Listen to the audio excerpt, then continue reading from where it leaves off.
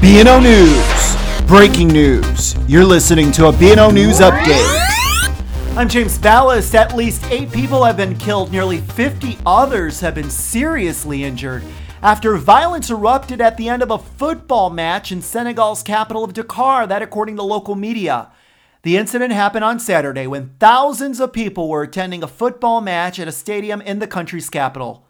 Supporters from both teams clashed over the game's final score. The APS news agency said fistfights broke out while others threw projectiles, forcing supporters to flee and climb over a wall.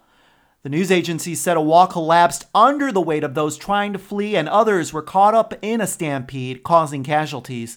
Police responded to the scene and fired tear gas in an effort to disperse the clashing crowds. It was not immediately clear how many people died as a result of violence or how many people died in the resulting panic. For the very latest, stay with BNOnews.com. B&O News. Breaking news. You're listening to a B&O News update. More at BNOnews.com.